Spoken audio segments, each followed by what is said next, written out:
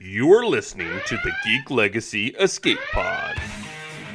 The crew coming together and gelling and becoming this intergalactic family that we know and love. And wacky mayhem ensues. It just feels like they're trying so hard to capture the fans of the original series. Yeah, that was hot garbage. He just got weird, creepy uncle weird. That was a bold choice. Yeah, I had fun with it. It's true. It was the 80s. It must be so bad that they just never rerun it. You won't make it in the future, do you think? I don't think so, no. I am not a Tasha Yar fan. That's probably the nicest thing I will say. That is absolutely perfect way to describe it. Yeah. Hello and welcome back to another episode of Geek Legacy's Escape Pod, Season 2, where we discuss Star Trek The Next Generation. We rewatch it from scratch, and we have just come back from nursing our wounds after having finished the first season, and now we have got up a little bit of strength, and we're ready to settle in and hunker down for Season 2. So this is a super exciting journey for us all. I am your host, Randy Van Dyke, and I am joined by two shipmates, of whom I would rather I would not rather have any other people on this. I'm derailing on this goddamn escape pod with me. Number one, my left hand here. Let's go with Justin Cavender. How you doing, left hand? I'm good. Have we all had enough time to get over Tasha Yar's death? I don't know. Over it. I am way over it. I just needed to get over that it took so long. In my eyes, it happened in episode 7. I had no idea it was was it 22? Oh my god!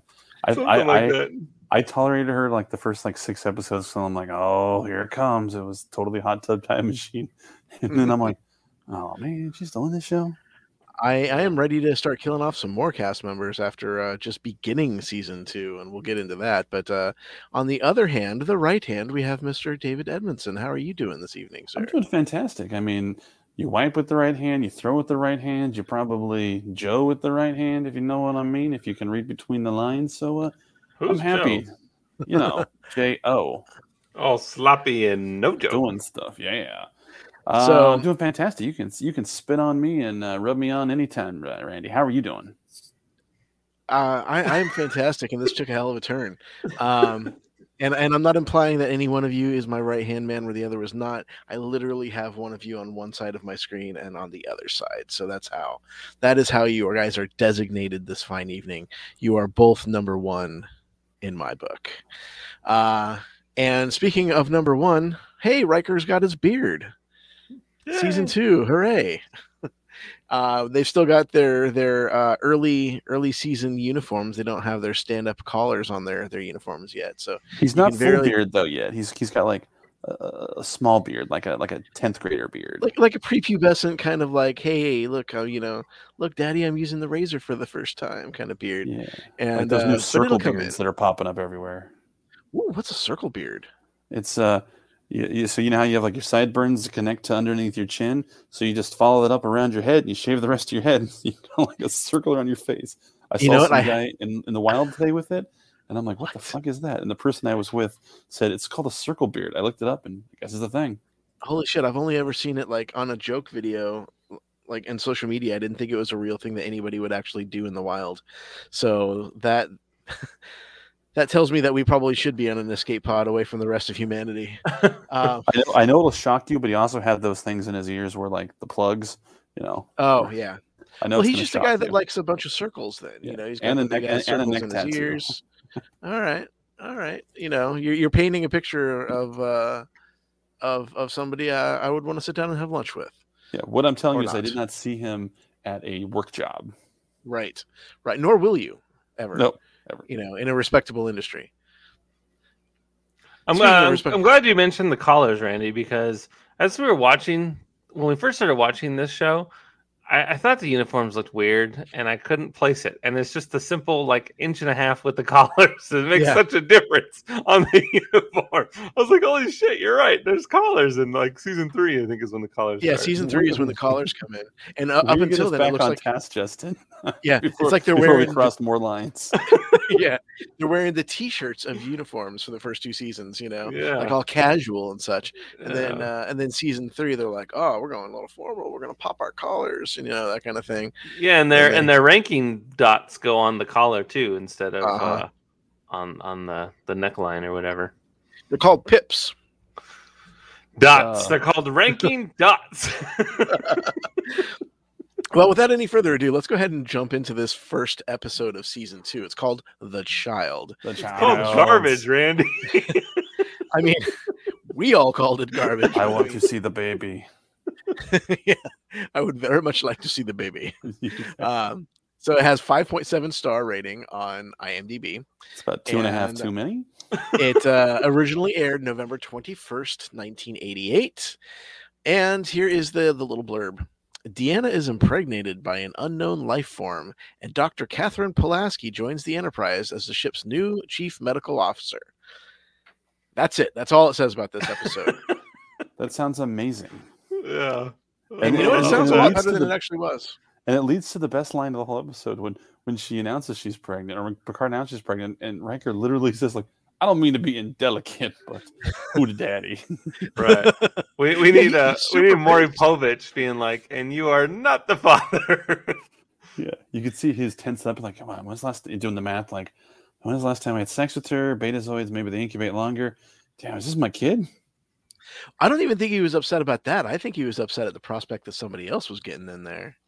Yeah. I think that's what Riker was upset about. I don't think he would have minded having rhubarb. Exactly. If I learned anything from Batman 89, it was that. It's a good takeaway, Randy.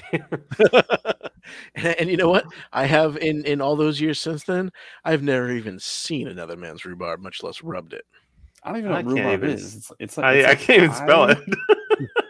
There's an H in there somewhere, and oftentimes you will find rhubarb mixed with strawberry in a pie. Because that cuts, because if it was just too many strawberries by itself, it'd be too sweet. So you got to have the rhubarb in there to tame down the sweetness. RHUBARB. If you gave me like 3 times to spell it, I would have got it.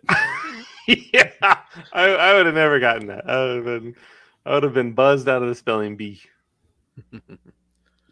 The big hook would have come in, just yanked you off stage. Yeah, or the trapdoor. Have you guys ever been in a spelling bee? No. I was. Okay, so I played was. Sports. Oh, God damn it. Rub it in. I watched people play sports.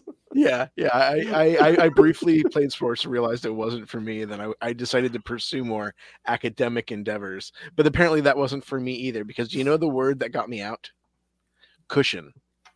Oh, idiot. That's a fun one. But for some reason, because they threw me all these curveballs, and there were only like 3 or 4 of us left. And like in terms of curveballs, I mean like all the ION words and that kind of thing. Like, is it TION? Is it SION? And I don't remember how old I was. I was in grade school. I was in elementary school. So I mean, I was pretty young at the time. And I still remember to this day the goddamn word cushion got me. But you never forgot how to spell it. You're damn right. I threw dodgeballs at people who were in a spelling bee, Randy. If you can dodge a wrench, you can dodge a ball. And that was back in the day when you're allowed to go for the head. Yeah. The smell of those dodgeballs. Yeah. All right. So getting back on task. So this was the first, as we mentioned, the first episode of season 2. Now, season 2 is going to embark on bigger budgets. And they were going to be doing a neat thing where you didn't have to spend your entire episode's budget on that one episode. You could roll it over throughout the season. So let's say like minutes on a cell phone plan. Exactly. Roll over minutes from singular. Like if it was meant to be $2 million an episode, but you only spent $1 million, that means on your next episode you could spend $3 million. I mean, we got a new location. We got 10 forward, and I think 10 forward probably is the best looking part of the ship. 10 forward is a new location. I want to say we see way more of engineering than we ever did before. Engineering before was a teeny tiny little room. It was like the warp core and then like half a corridor. Yeah, and I remember they used like a fisheye lens to shoot Picard walking through it in episode 1, season 1, and I remember going, "Wow, I don't remember ever seeing this view of the ship before." Even though we'd seen that warp core, that the very little version of engineering many times, but seeing it in a super wide angle fish lens as they're panning across with somebody walking, it just felt very weird. But here it's getting bigger because now we've got LaForge working down there, and they're really expanding his role, which was kind of cool. Yeah, so we're starting to see more areas of the ship, and they're spending more money on lighting and all that kind of stuff. But the biggest problem with this episode isn't the lighting; it's the writing. And because there was a writer's strike happening earlier that year, and that deeply impacted pretty much all of season 2 of The Next Generation. So basically these scripts were put together fairly quickly, and there wasn't a whole lot of oversight in terms of like rewriting it and going back and fixing it and getting it up to people's expectations. So pretty much by the time this episode came up, the showrunner didn't really have time to go through and do any kind of more rewrite. So they're just like, well, let's just kind of do it as it is and hope for the best. And it's a very Deanna Troi centered episode, which is kind of cool because and Marina Sirtis has gone on record as saying that she really enjoyed this episode, or she really enjoyed doing this one because she felt she was underutilized in season 1.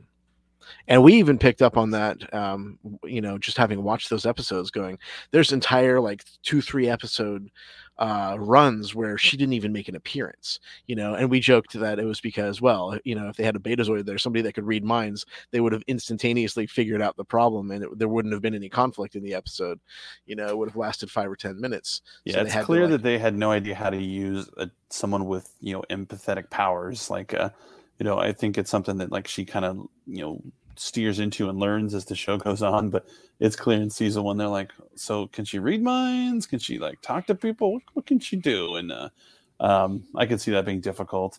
And it makes a lot of sense that they have the writer's strike, because I think looking ahead at the scores, a lot of the later episodes seem to really be character driven and very much like much higher rated, because I'm assuming that during the writer's strike, all the writers do is they just sit there and they write, and then when finally the writer's strike's over, they're like, here's 80 scripts that I wrote while I couldn't officially work for you. So I'm anxious to see how it bears fruit later on.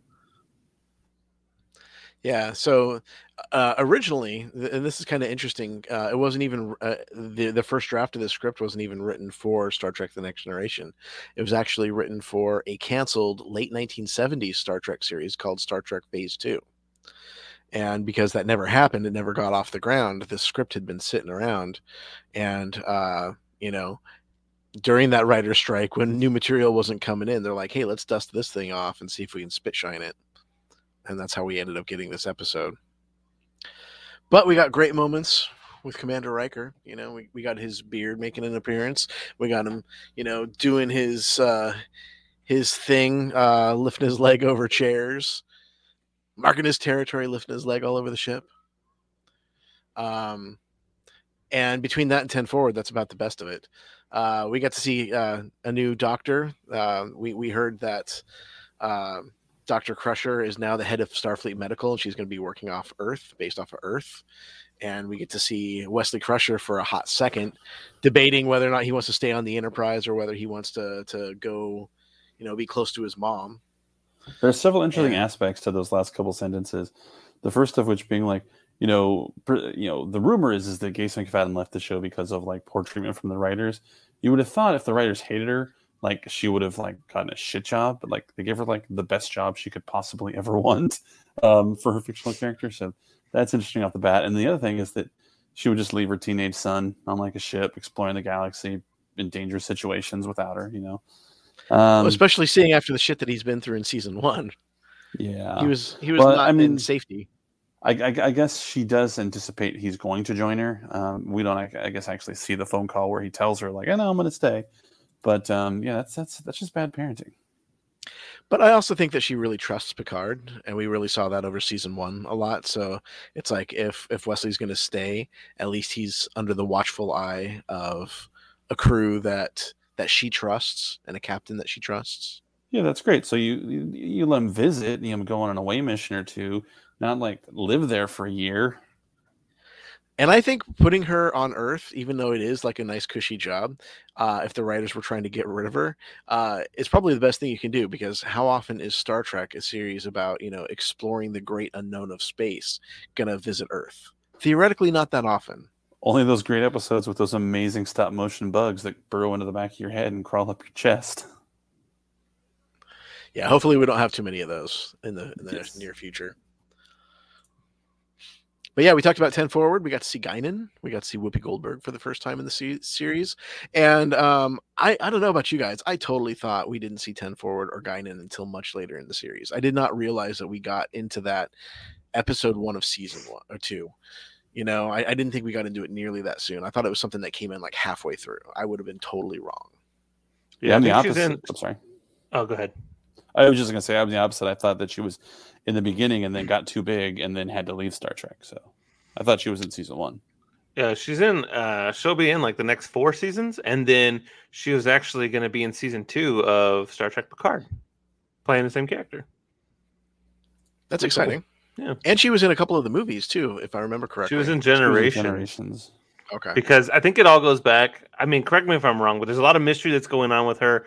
And Will Wheaton's having that Wesley's having that conversation with her, like, what are people saying about me? Where do I come from? Blah, blah, blah.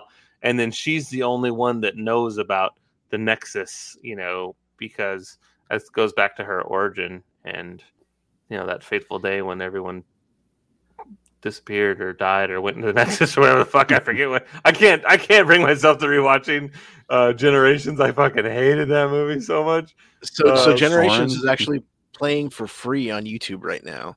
Oh man, or at least it was as of like 2 weeks ago, because right around when I watched this episode, I had just finished watching Generations, and I'm like, oh, she knew Dr. Soren, which is what's his name? Malcolm McDowell. Malcolm McDowell, thank you. She knew Dr. Soren. She was on his same ship, and they were both survivors, and the whole Nexus thing. Mm-hmm. So it made that conversation with Wesley a whole lot more interesting, with that having just seen that in Generations within the past week. So I thought, wow, that was actually kind of cool. That was nicely done. How that fun callback together. Yeah, without even knowing, or call forward in a way. Right. It's like with Star Wars. When Luke says, you fought with my father in the Clone Wars? It's like, what the hell's a Clone War? Yeah. Bunch of twins killing each other? What's happening? What is that? What is a Clone War? Or Baru's like, he's got too much of his father in him. What the fuck does that mean? Yeah. So that was definitely interesting. You're right. There are a lot of firsts, Randy. I mean, Riker with his beard, him mounting the chair, Dr. Pulaski, Guinan and 10 Forward, Geordi in engineering, Worf in a yellow shirt. Yep. Even in the season finale, he was still wearing red because he was acting security officer or whatever the fuck. And so now he got the full blown promotion. Yeah. Like, well, I guess Tasha is not coming back, so we'll go ahead and give you the job. Is it weird I'm wearing her clothes? Yeah, it should be a tight fit. That would be funny. Oh my god. It's like when Lando's wearing Han's clothes at the end of Return of the Jedi. Right. Yeah. He's wearing his clothes, man. That's fucking funny. Now I don't remember, did Geordi have on his yellow uniform yet, or was he still red? He is yellow. Okay, that's what I thought. So yeah, that was two big uniform color changes, 2 big branch changes here. In season 2. I think he's lieutenant. He's Lieutenant Geordi LaForge, I think, in this one. And we get to see it looks like he's credited here, and I don't really remember him popping up very long in the episode, but we got to see O'Brien as the transporter chief. Not named yet, but Cole Meany was in there. Yeah, because he was in the pilot. He was in the Counter Farpoint too, but again, no name. Yeah, but he was in a few episodes, quite a few episodes in season 1. But I like how as other characters are getting their roles bolstered up, hopefully, his isn't too far away too. I have no idea when they give him a name and actually start like giving him lines, but I guess that's going to have to be maybe that'll be the next thing that we're counting down, Hot Tub Time Machine style. Right.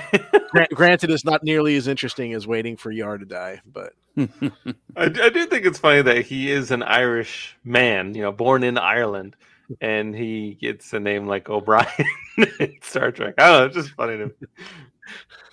McFly, it's like the Smith of Irish people in like my head, because that was the name that I saw on television as a kid, was O'Brien, right?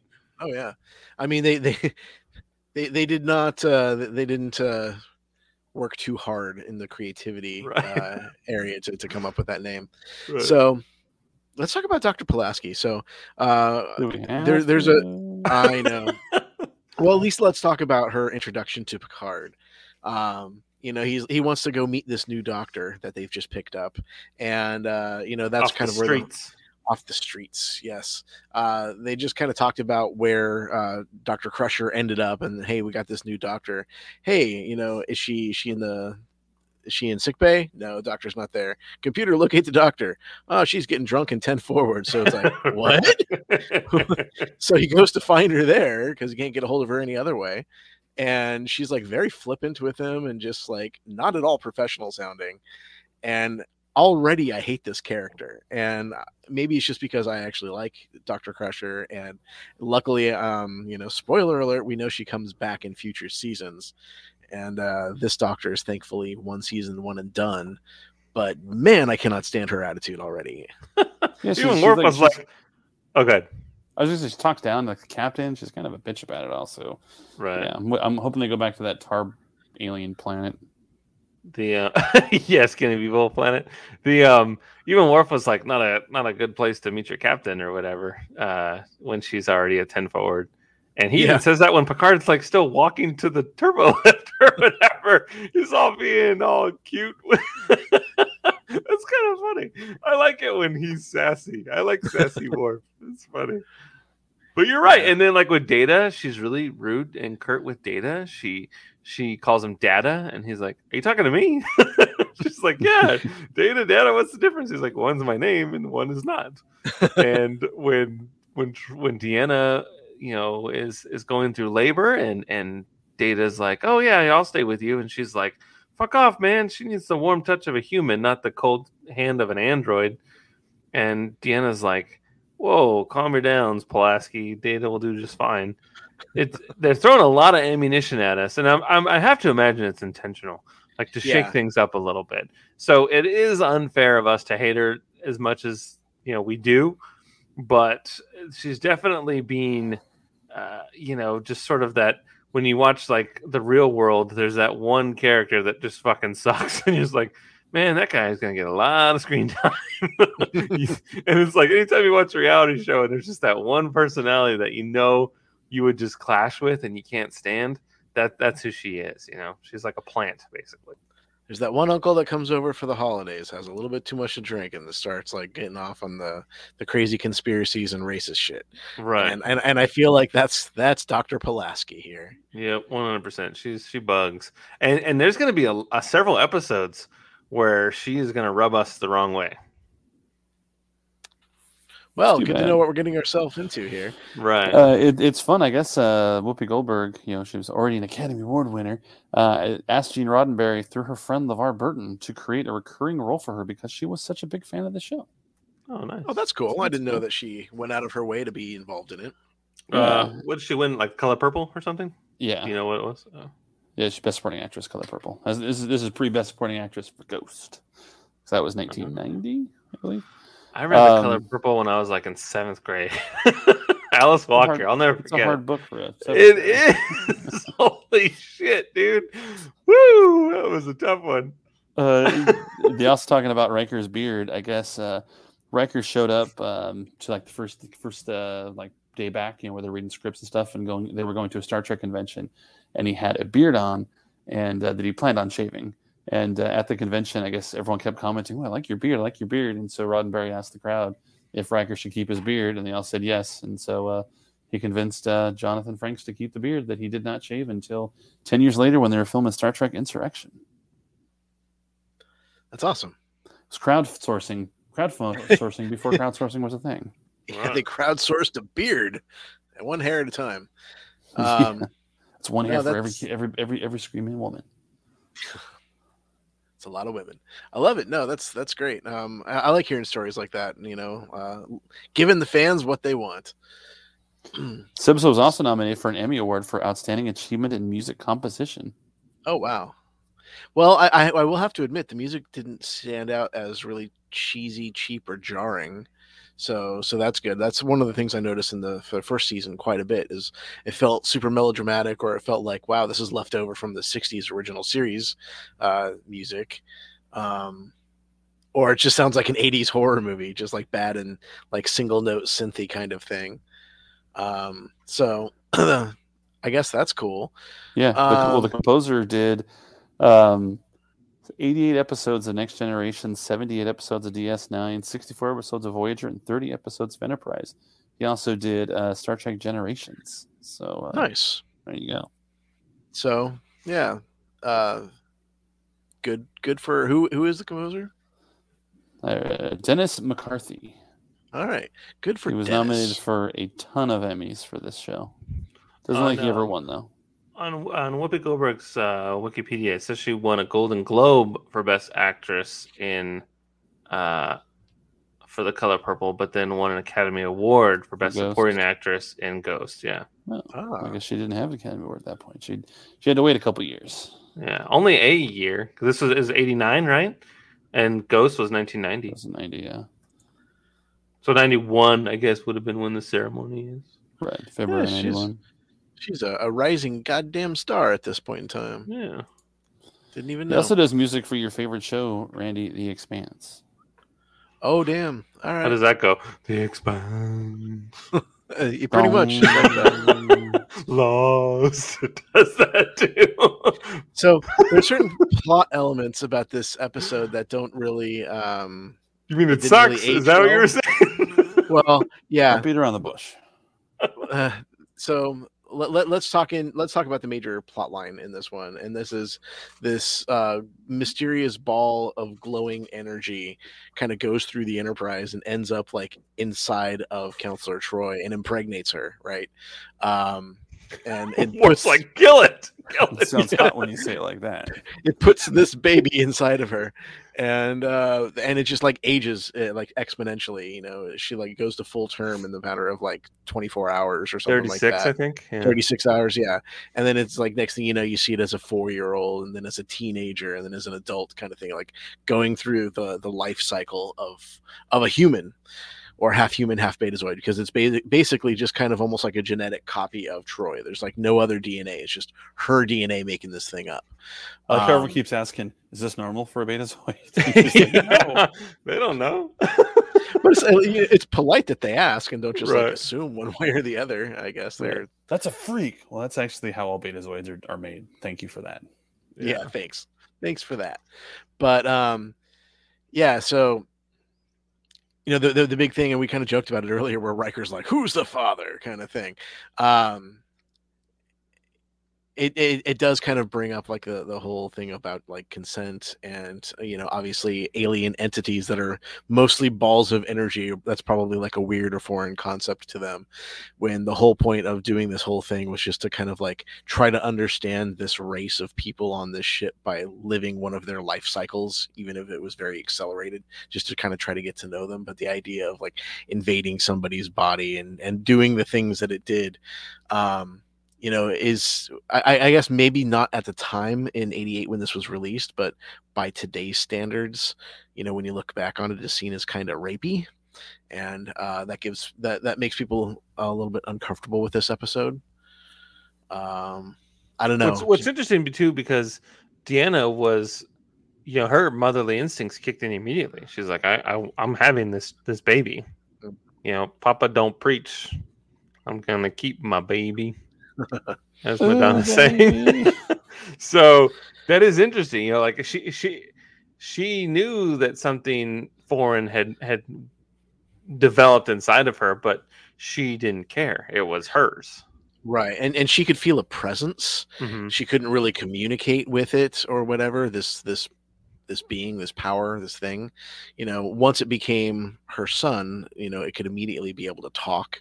You know, by age 4, it was speaking, you know, and by a teenager, it was emoting and being an emo teenager. You know, so she was able to communicate with it then, but not really as the entity itself, just as this child, as you would a child, right? Kind of. I think another cool thing too was when Data was with her, and he's just like, "Can you sense it? Like, do you know what it's feeling? Do you know what it's thinking?" She's like, "Data, it's happening now." He's like, "What? Oh my god!" And then he becomes like that concerned, like freaked out parent, like, "Oh my god, this is happening. Are you ready?" And he was like sweating bullets, and I thought that was adorable. I really like that. Yeah. It's an incredibly human moment for Data right after just being like called a cold hand of a machine or whatever by Dr. Pulaski. Yeah. Right. She's all like, she doesn't need you. Go get someone else. Right. Yeah. Go find your oil can there, Tin Man. Go get somebody with a pulse. Easy, Pulaski. Yeah, she's rough. You're only here for a little bit. Right. Yeah. You are a guest on this ship. You will show some We're going to get Wesley's mom back, whatever her name was. Beverly. I know that. I was saying it's like, that's how. I'm actually impressed that I remembered that, to be honest with you. Dr. Crusher. I'm not on a first name basis with Dr. Crusher. You are. She went through a lot of trouble to become a doctor, so I got to call her Dr. Crusher. Yeah, I got to respect that position. So, anyway, for being directed by Rob Bowman, who has directed a metric ton of these episodes, probably the most out of any of the directors up to this point. This was his 6th episode, Randy. Yes, I'm looking at our graph right now. Is it his least good too? It's yes. I would say yeah. I mean, regardless of what the IMDb rating is, just our own personal rating, I'm going to say yes to that. Now, we had two writers who this is their first turn on the series, Jaron Summers and John Poville, but that's because they wrote the initial episode for the late 70s for that Star Trek Phase 2 series that never happened. They took a crack at doing a new draft of the script for the Next Generation and tailored it for the Next Generation cast, but Maurice Hurley oversaw that as the showrunner, and he's also responsible for having written a bunch of episodes from season 1. So I want to say also he did 4 in season 1. Yeah, so this will be his 5th episode. Right. But they were all yays, by the way. Let the record show that they were all yay episodes from Maurice Hurley. But I also do want to point out that I don't think he really took much of a hand in writing this one. I think as showrunner, he gets a writing credit for just kind of trying to make it work, even though it was the product of 2 other writers and a product of a writer's strike. And there was a bunch of other things that just kind of, they were supposed to have longer amount of time to shoot every episode, but because the writer's strike delayed the beginning of production so much, it actually ended up meaning that all the episodes for season 2 had a shorter production timetable than they did for season 1 even. So this really kind of felt like it would have benefited maybe from a little bit of additional polish put on the writing stage. But overall, it's not a terrible episode. It's interesting. It feels like Star Trek, whatever that means. But alien entities impregnating somebody and creating life. It's not this isn't the last time we're going to come across a storyline like this in the pantheon of Star Trek. So yeah, I don't know if we need to say a whole heck of a lot more about it before we rank it, guys. What do you think? Nay. Well, yeah, I know that after reading about it, the Phase 2, there was a backup story or a side B story, whatever, of the ship's hull slowly dissolving and the vessel's going to break apart in a matter of hours.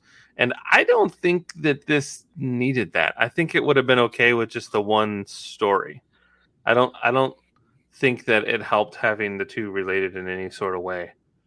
I think it would have been better if he just, as you said, wanted to see what it was like to learn from humans, have a human experience, and then even just his bond with Deanna and how you could know somebody for 5 minutes or 5 days, and you could make an incredible connection with somebody. I think that that's very relatable, and I don't think we needed the ship in danger side story.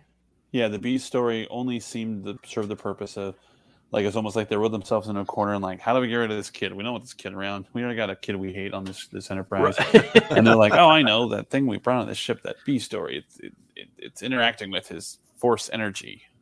Right. But I think if he would have only been the story, then maybe he could have aged all the way through a human life cycle, Yeah. And just fast forward to early. Yeah, exactly. I think that could have worked. And then he would just turn into a ball energy again and gone off on other, doing hot ball shit in space.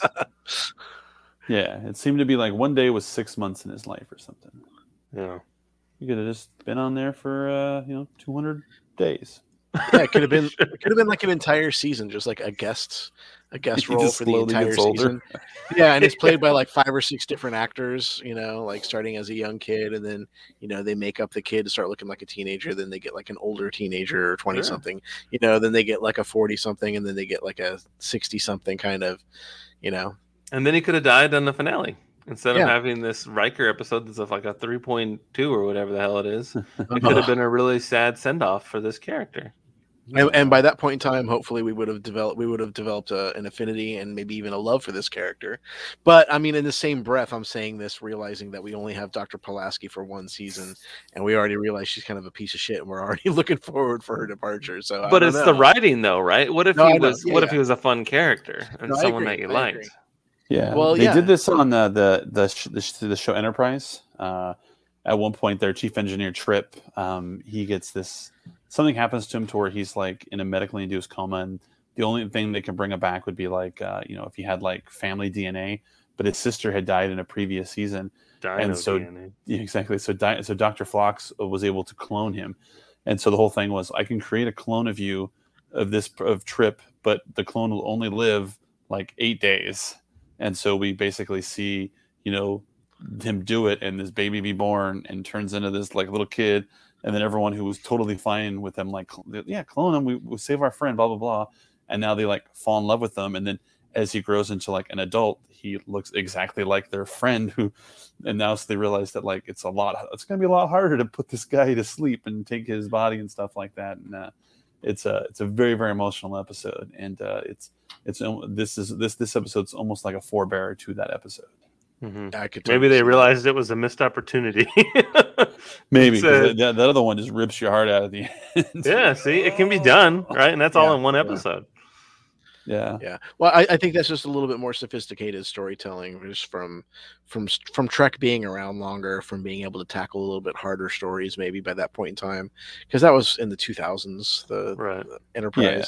Yeah. We were in a different era of storytelling than we were back in the 80s with Next Generation, for sure. But I agree with you, David. I'm a nay on this episode.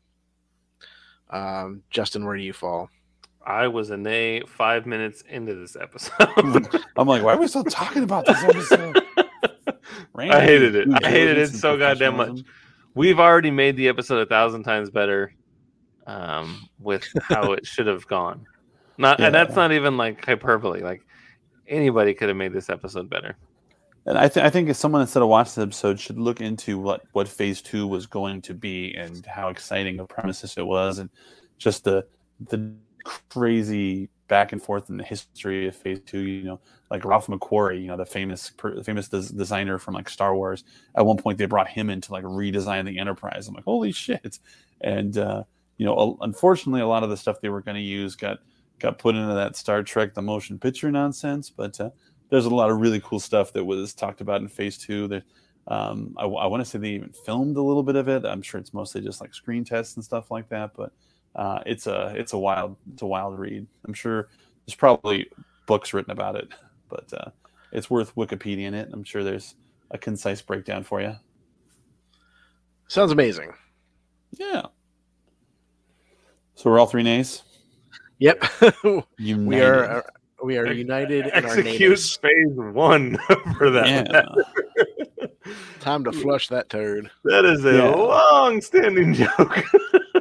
It's like circa 2005. Yeah. So because I'm concerned that we're going to have some more boring ass episodes that we're going to hate on, I thought maybe we'd make it a little more fun and in the spirit of like a good old fashioned drinking game. Of course, no drinks need to be consumed, but if you want to, you can. I thought the three of us could kind of almost like fantasy football this, and I had a couple ideas for how we could see who can get the most points this season. If you guys are into the idea, sure, I love it. All right. Wait. Who's keeping track of the points? So I will be the custodian of the points, but you are welcome to keep score along with me. And at the end of each episode, I'll give you a tally of Justin got this many points, Randy got this many points, David got this many points, and there may be episodes where none of us get points. And so when you're watching, are you gonna add on to the sheet that we already have that has? I certainly can. Just so it's all in one place. That would keep it transparent too. And then if anything sounds like there's some shenanigans going on, I'm sure our listeners can call us out on any kind of like, wait a second, Justin had more points last episode, and now he's in last place. David has a way of winning games. I will be fully transparent if you and at the end. So at the end of the episode, when I give the points, that is your opportunity to make a case. If you think I've made an error, you don't get to make a point like 4 episodes later. I think that's fair, don't you guys? Yes. And there are 3 of us, so we shouldn't have a tie. So if you plead your case and if Justin pleads the case and he has an argument against me, Randy gets to be the arbiter of that discussion. Got it. All right. So basically, Keith David was an arbiter once. He was. So basically, this whole thing is we're just going to go on these 4 things.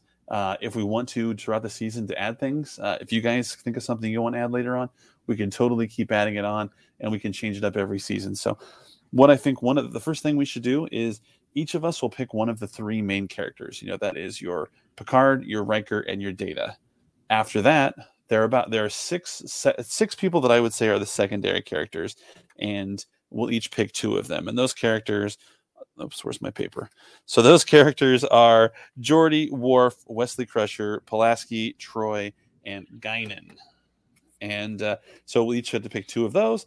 And then a fun thing for a third, I put alien in episode, non-Worf and non any other alien species. I guess Troy's technically an alien too. And if that alien appears in the episode, you get a point as well. We can pick either 1 alien or 2 aliens. I'll leave that up to you guys.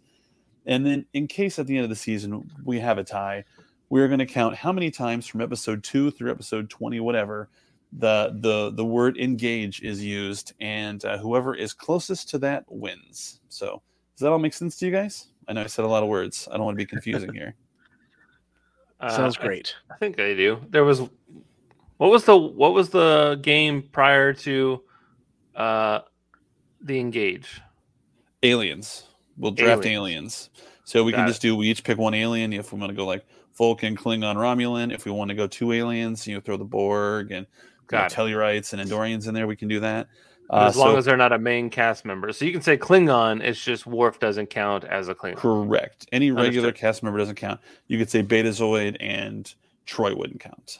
Those are really the only aliens on But her mom would, and she's always lurking around.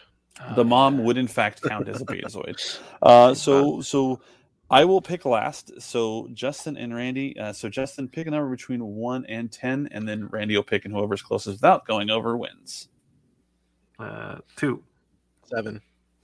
It is 7. Why would you pick 2? Then he just had to pick 3, and then you get 8 numbers. Doesn't matter. Randy, you get to pick 2.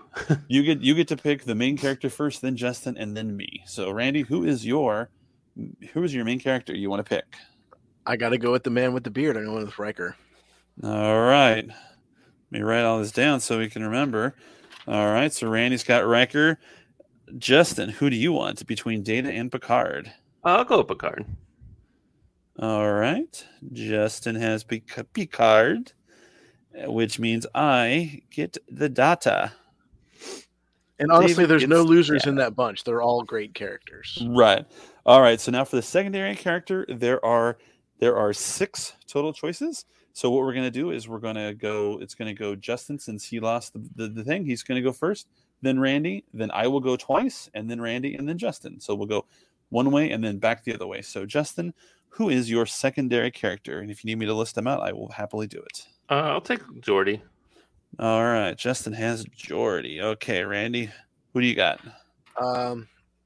Give me Guinan. Ooh, dark horse. I am going to go Worf.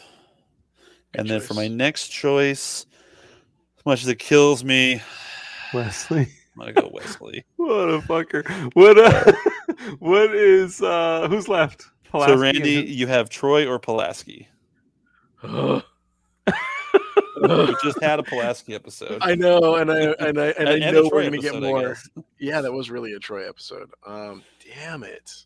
Or you're welcome to pick another secondary character if you think that O'Brien or that's really the only other one I can think of. Yeah, Jordy on that list?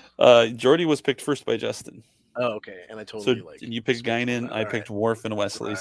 Right. So on the board I have Troy and Pulaski, but if you wanted to pick O'Brien or someone else, you could as well. No. I'm not gonna go two dark horses. As much as I don't like her, I'm gonna go Pulaski because I know we're gonna have a couple of episodes centered on her this season. I think it's just a smart choice. All right, so Justin, you have Troy. Great. All right, so now we're going alien to Randy. So to go Randy, Justin, me. We'll just pick one alien. So Randy, what is the alien that you want to pick?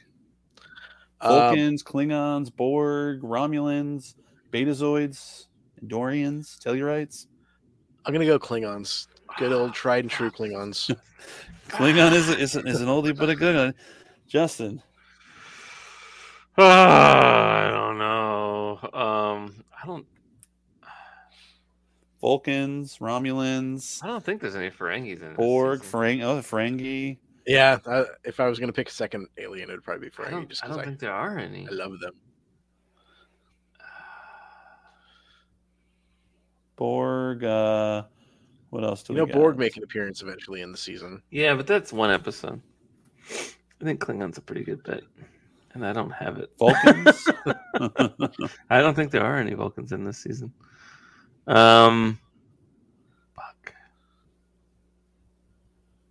I mean, I guess I could. I don't know. Is Q only in one episode? Does he count as an alien? Q.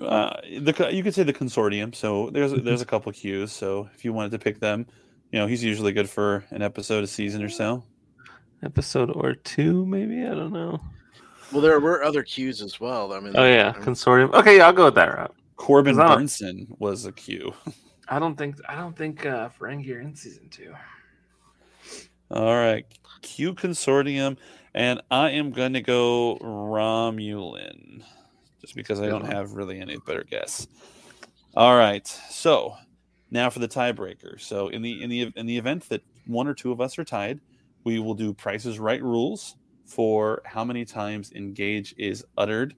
So we'll make a rule right now between the three of us. Do we want it only to be when they say engage in make the ship go, or do we want to do any time the word engage is used? I think it should be only when it's meant like, hey, pedal to the metal, that kind of thing. Sure. All right. Which can be spoken at any point throughout the episode, sometimes multiple. It could be in the first 2 minutes. It could be in the last 5 seconds. And it could be any character says it. Right. And we're tallying up the entire season's total of engage, right? Including episode 1 or 2? Starting from episode 2 through the end of this season. 24, 25, however many episodes. So Randy went first last time. So Justin, you can go first and pick. I don't think you've gone first, Dave. Do you want to go first? I've gone first. I'm just kind of. I'm trying to keep it above water. So I don't mind going last. So, but remember, I've gone first. I've gone first, and Randy's gone first. So you might as well go first. Yeah. Well, you've both gone first twice. So yeah, and you haven't gone first at all. So go for it. Okay, then I will just throw out a random number. I am going to say 22 times. Is how many times engage will be said. Okay. Remember, it is Price is Right rules, so $1 Bob is an acceptable answer. So then we will go Justin next. All right. So you said 22. I'll say 20. I'll say 25. Oh, all right. 25 engages. And keep in mind, Randy, there's 21 episodes remaining. Right. I appreciate you not being a dickhole and going 23 engages, Justin. That you're a real mensch. I like you. Mm-hmm. I'm gonna say 15. Oh, I thought you were gonna go the $1 Bob, but okay. I like you playing a straight game. There's a chance that we could all overbid, in which case that sucks, right? Yeah. Should I do $1? I don't know. I'm doing 15. So. All right, awesome. I think this will be a lot of fun. So just to recap, Randy's main character is Riker. His two secondary characters are Guinan and Pulaski. That's quite a duo there. His alien of choice is Klingon, and for the tiebreaker, he believes 15 engages will be uttered from episode 2 through 22. Justin's main character is Picard. His 2 side characters are Geordi and Troy, very strong. He has the Q Consortium as his alien or other entity, and he believes there will be 25 engages said throughout this season. I have Data as my main character. I have Worf and Wesley Crusher as my secondary characters. I have Romulans as my alien species, and 22 engages. So remember, if to get a point for your characters, they need to be the subject of either the A or B story, like Troy was in this first episode. The B story was very much all about her. And if for the alien, they just have to appear in the episode. They don't have to be the main characters. If a Klingon, and we will count their ships. All right. If a Klingon bird of prey shows up, or does that sound fair? Asterisk. Or do they have to? Or do they have to? Does the alien have to appear? No, because I think it's safe to assume if a bird of prey showed up, then it's probably going to be a Klingon piloting it. So that makes sense. Okay. I don't want to put you at disadvantage because Q don't have ships; they just appear. Sure. Oh, this is true. But I mean, if let's say that an army of Klingons shows up, does Randy get a point for every Klingon on the screen, or is it just Klingons them making like appearance? one appearance? He gets one appearance of Klingons. Okay. Yeah.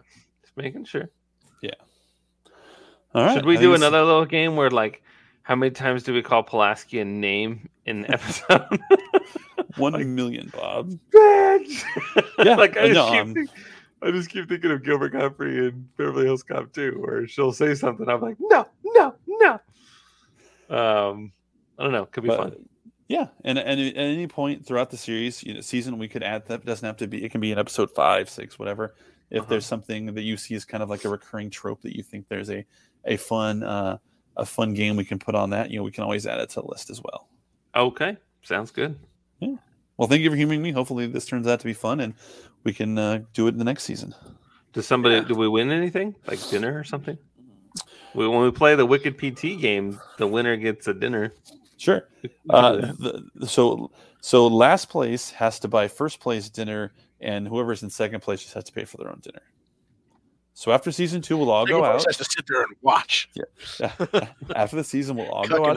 We'll all go out somewhere to a reasonably priced dinner, and last place will pay for first place's dinner, and second place just gets to go along and they pay for their own shit. Because they're second, who cares? Right. Because if you're not first, you're last. Sure. Yeah. We go to Denny's and it'll be my birthday. It's all our birthdays. Well, I got a We'll just go to Cool Ethan's and have them print the cards for us. Sure. Cool Ethan. Love it. Yeah. Sweet. Awesome. Well, that sounds like a fun little roadmap set out for this second season. I want to thank everybody for taking the time to listen to us and for embarking on yet another journey as we kick off the second season of Star Trek The Next Generation. I know any of you that survived the first season with us and are still around to take this crazy trip. First of all, thank you. Second of all, who hurt you to the point where we are your voices of comfort in the darkness? How did we get here in your life? I don't know, but I'm glad that we're here. And on that note, feel free to listen to the Geek Legacy podcast if you favor something a little lighthearted and fun in the realm of geeky news and reviews. And with that, I bid you adieu, good night, farewell, and until next time, engage.